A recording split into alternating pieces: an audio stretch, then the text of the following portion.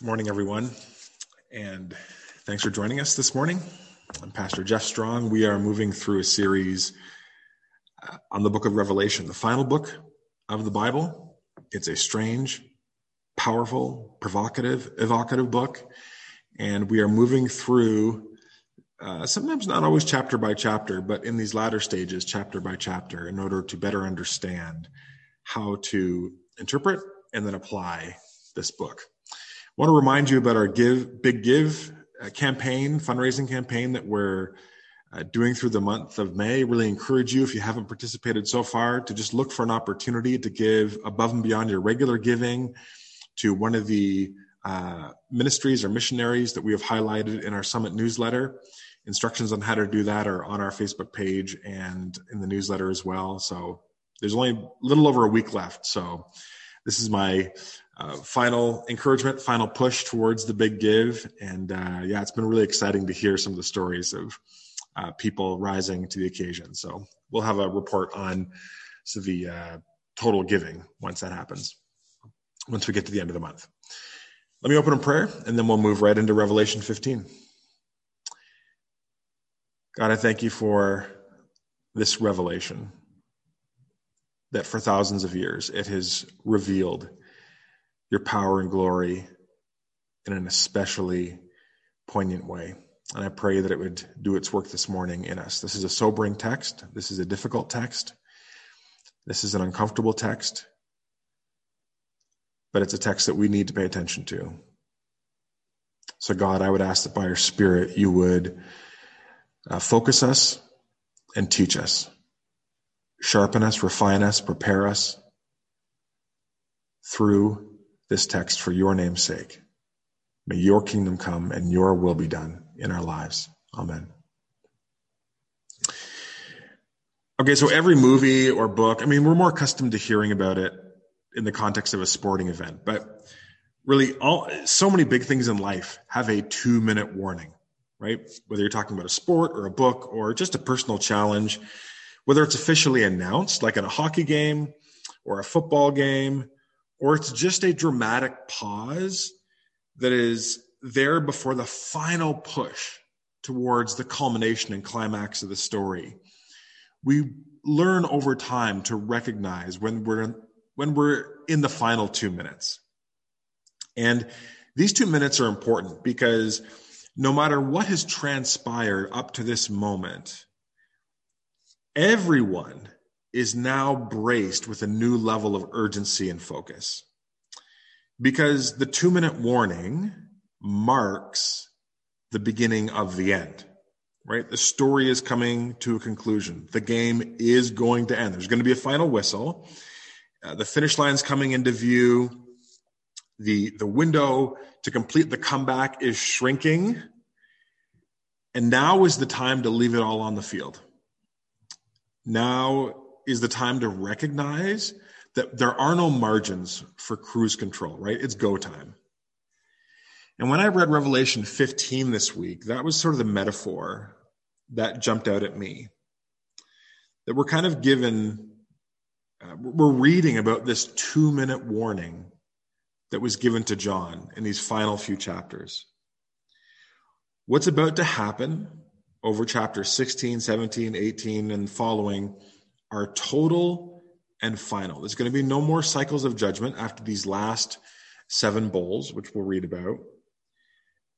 And chapter 15 is this somber pause, where before this final push towards the climax of the story, we're witnessing a very ceremonial playing out of symbols and events.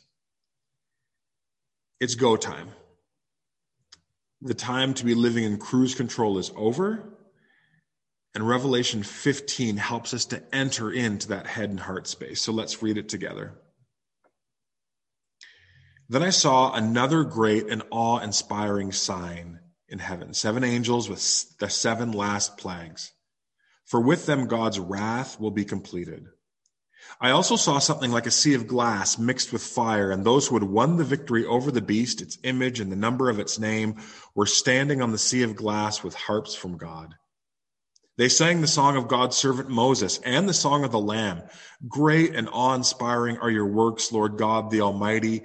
Just and true are your ways, King of the nations.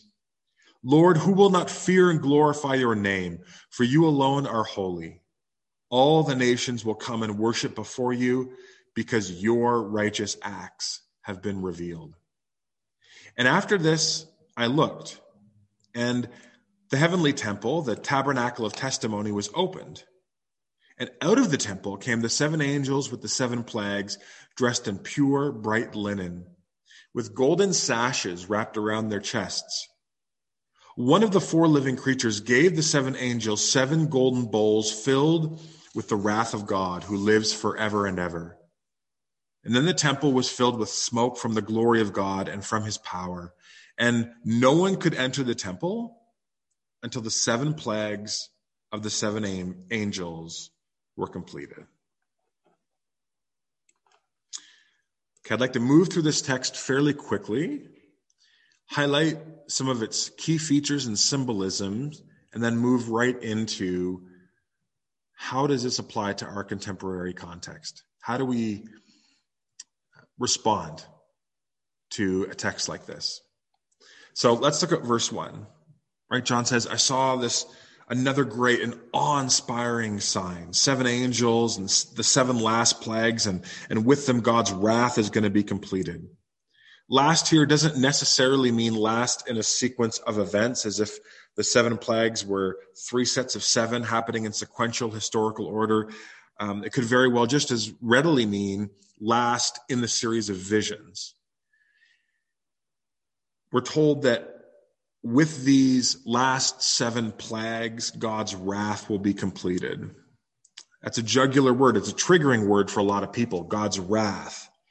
But remember, scripturally, God's wrath is a principled but fierce opposition to that which is evil and sinful.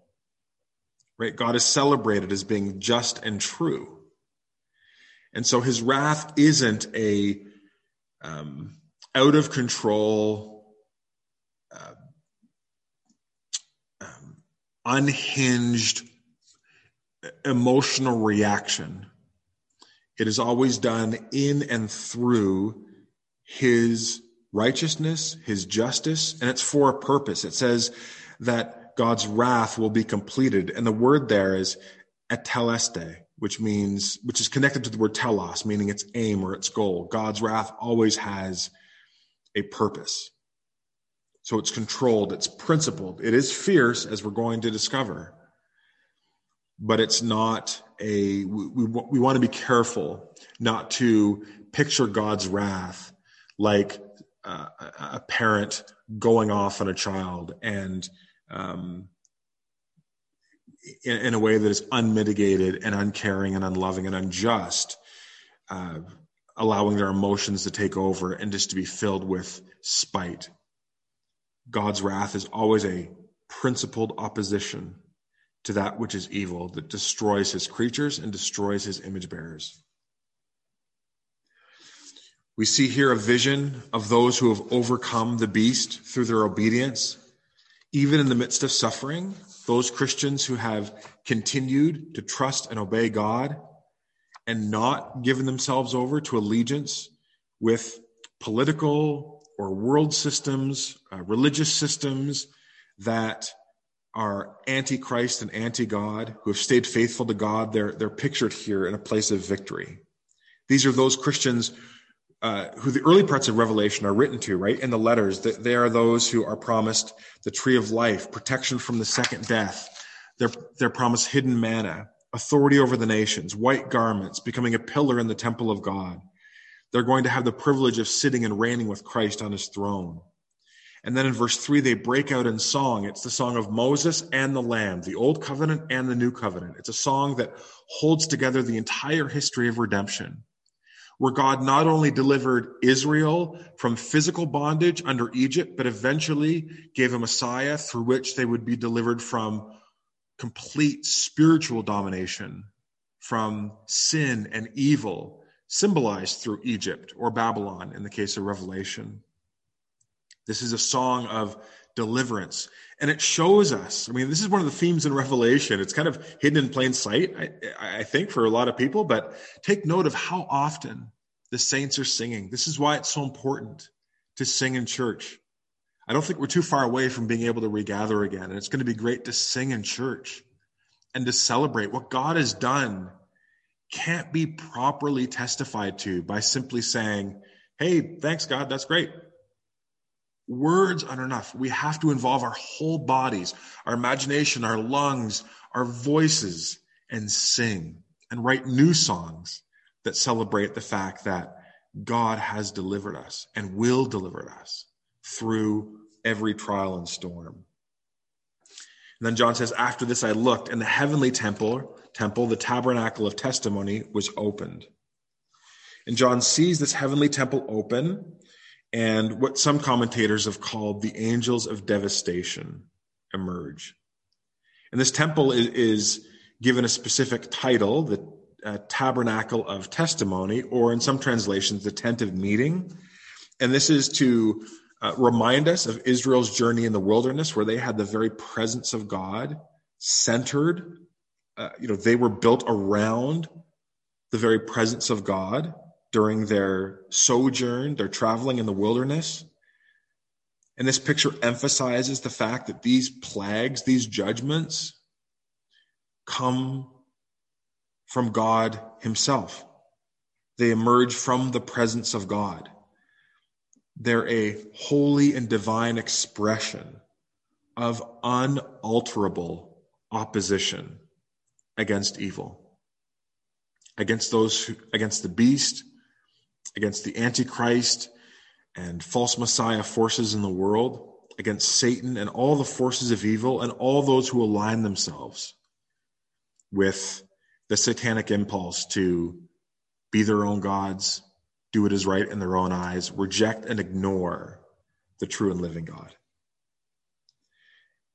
Verse 6, out of the temple came the 7 angels with the 7 plagues. They were dressed in pure bright linen with golden sashes wrapped around their chest.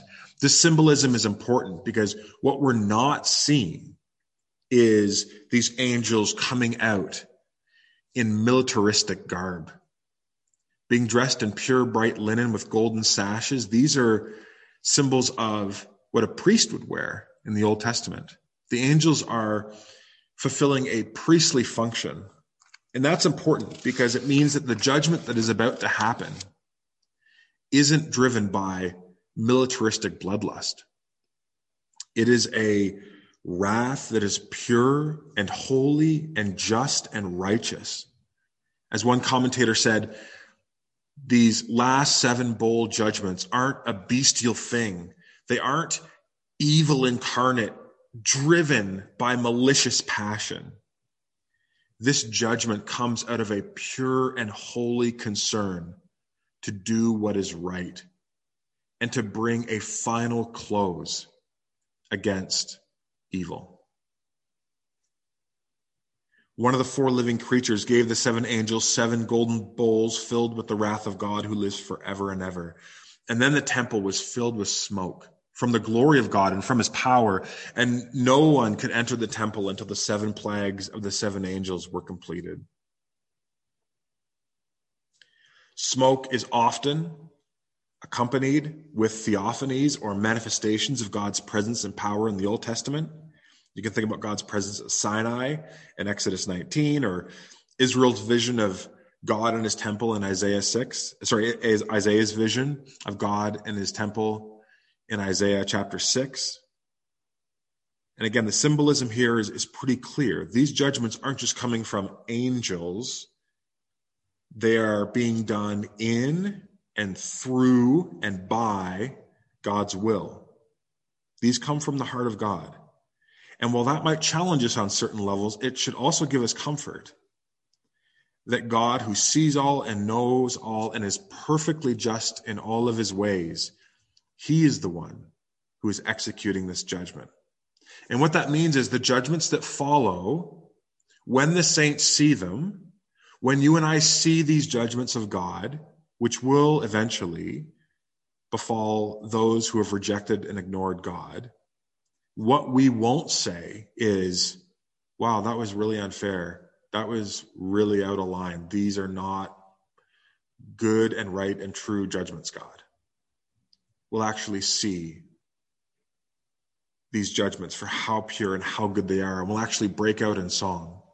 We'll be able to say, God, your ways are just and right. I know that can sound strange to us this side of eternal judgment, but the scripture makes it clear that these judgments are coming from the pure and perfect presence of God.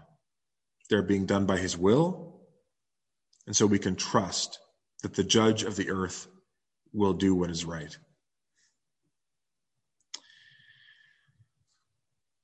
So what do we do with a passage like this?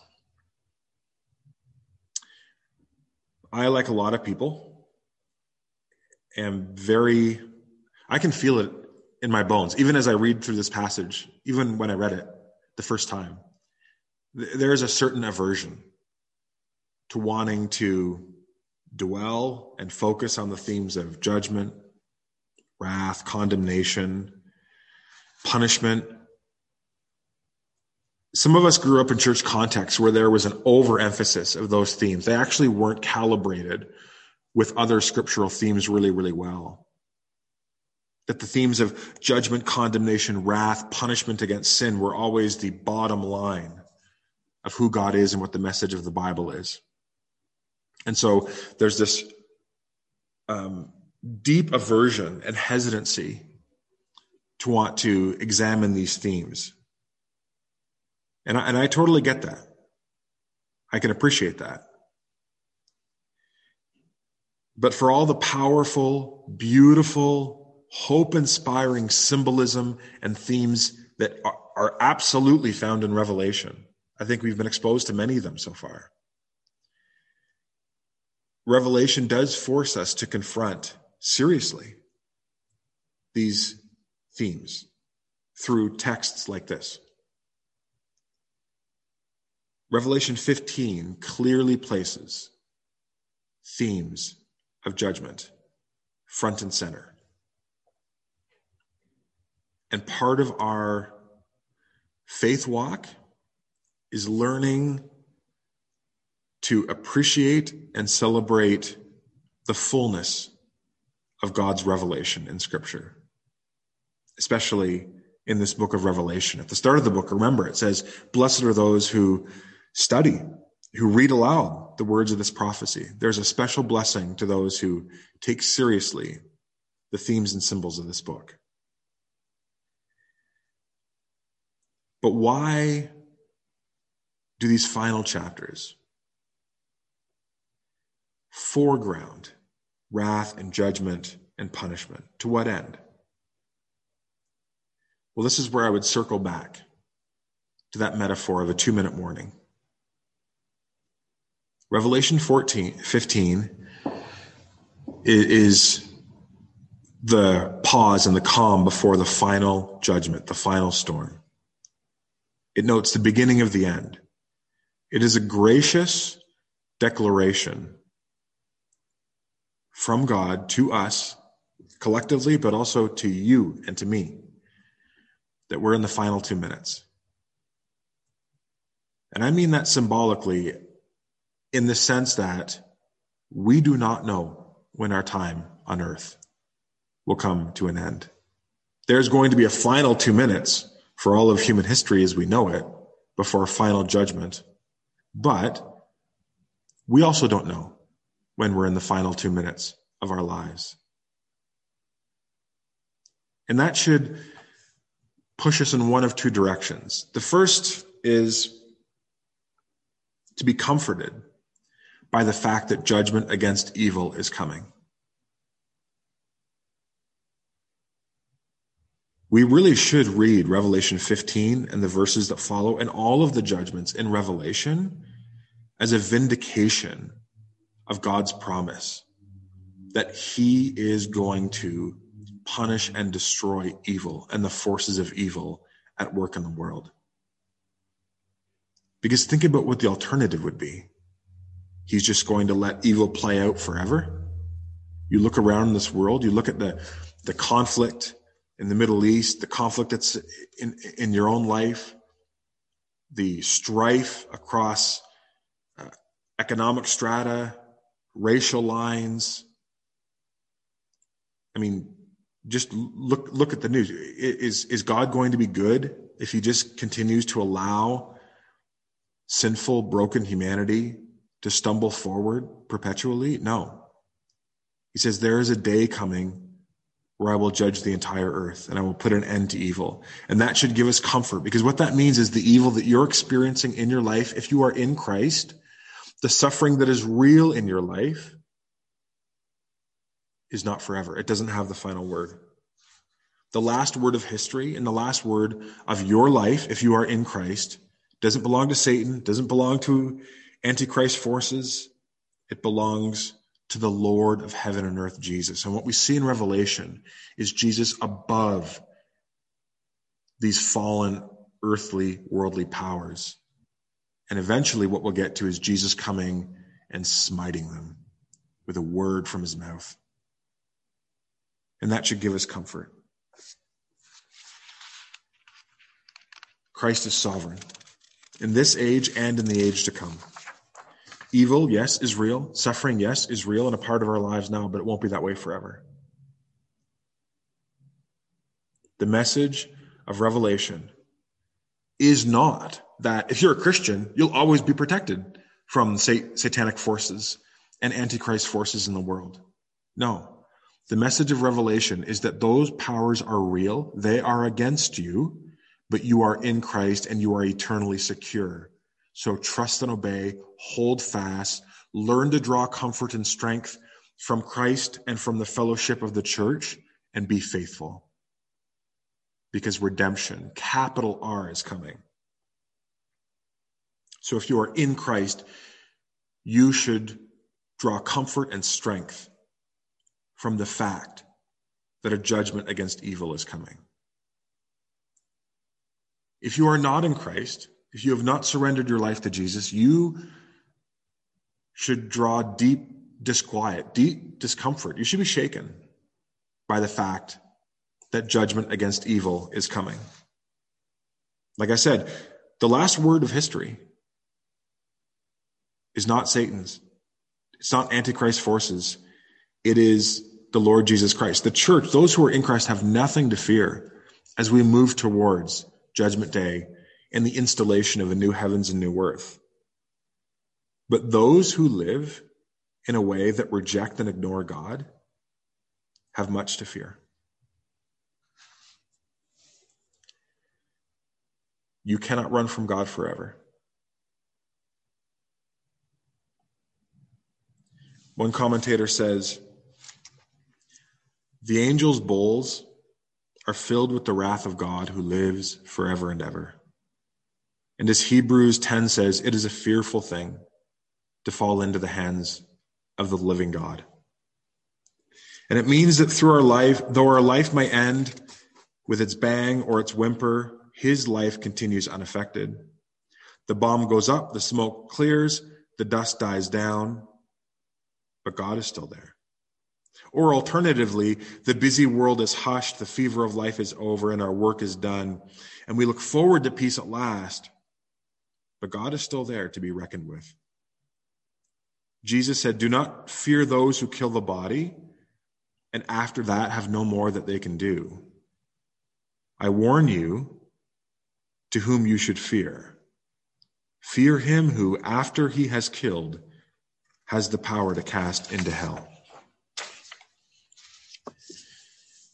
The coming judgments that we're going to read about in Revelation 16 are prefaced with a scene from heaven, what we've read today. And that reminds us that God is sovereign.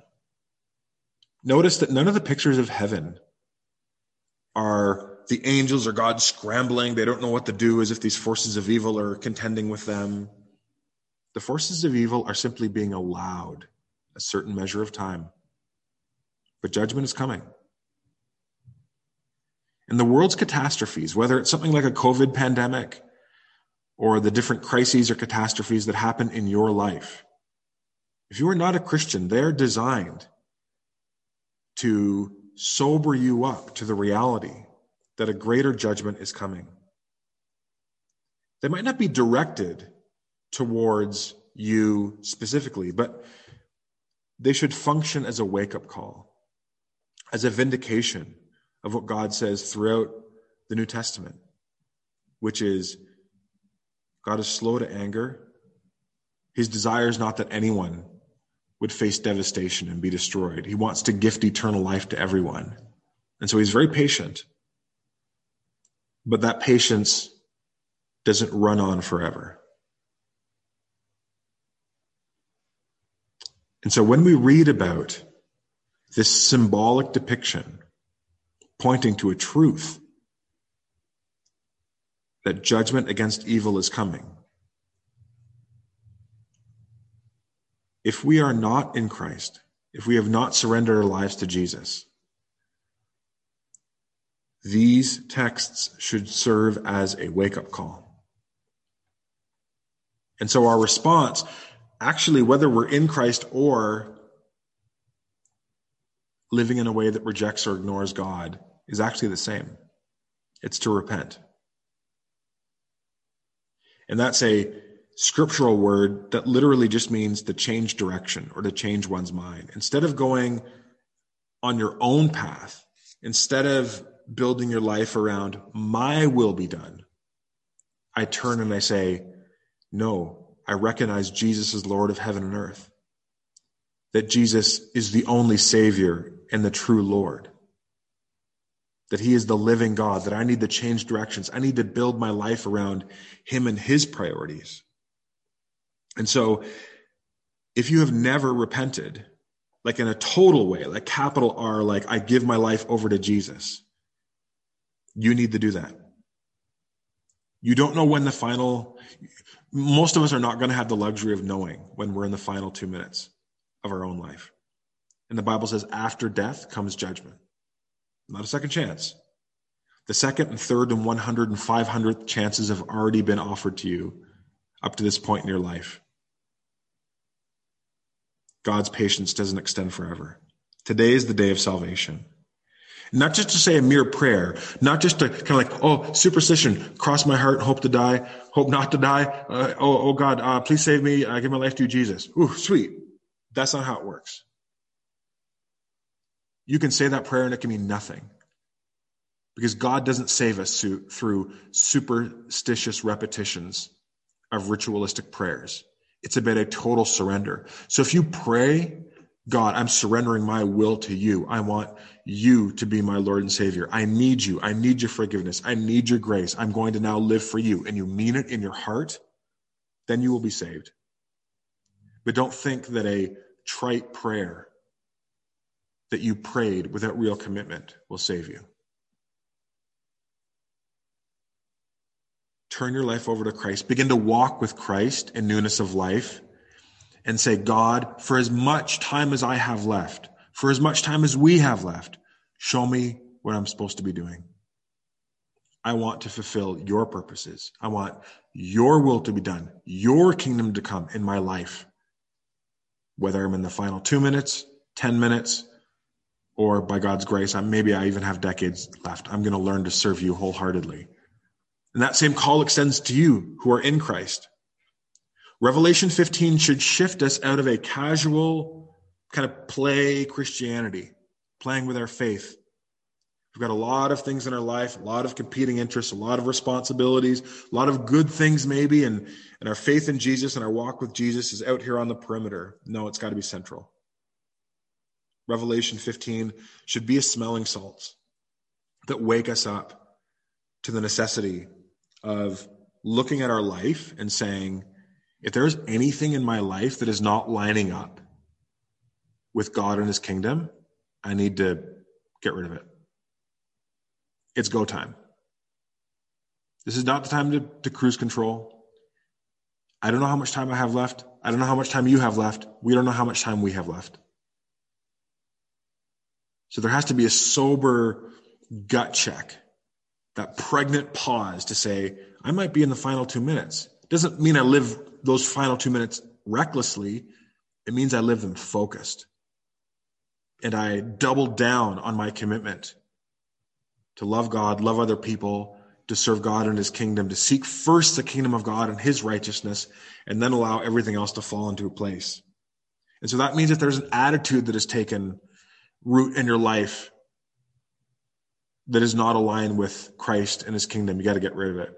If there's a behavior, if there's a habit, if there's a mode of engagement that is actually not helping you grow deeper into spiritual maturity, you got to get rid of it. If there's an engagement that you should be doing that you're not, you need to take it up again.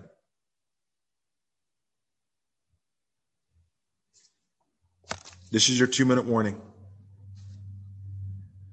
If you're a Christian, you are here to serve God. And that means going into all of the dimensions of your life and saying, how do I honor God in this sphere, in this sphere, in this sphere? It doesn't just mean doing church things.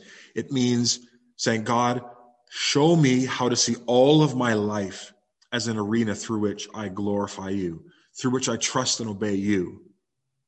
And God, I'm sorry if I've just been kind of free floating, kind of like floating down the slow can, just letting the winds of and the currents of culture and whatever my friends seem to be doing and whatever, just kind of like, it is what it is.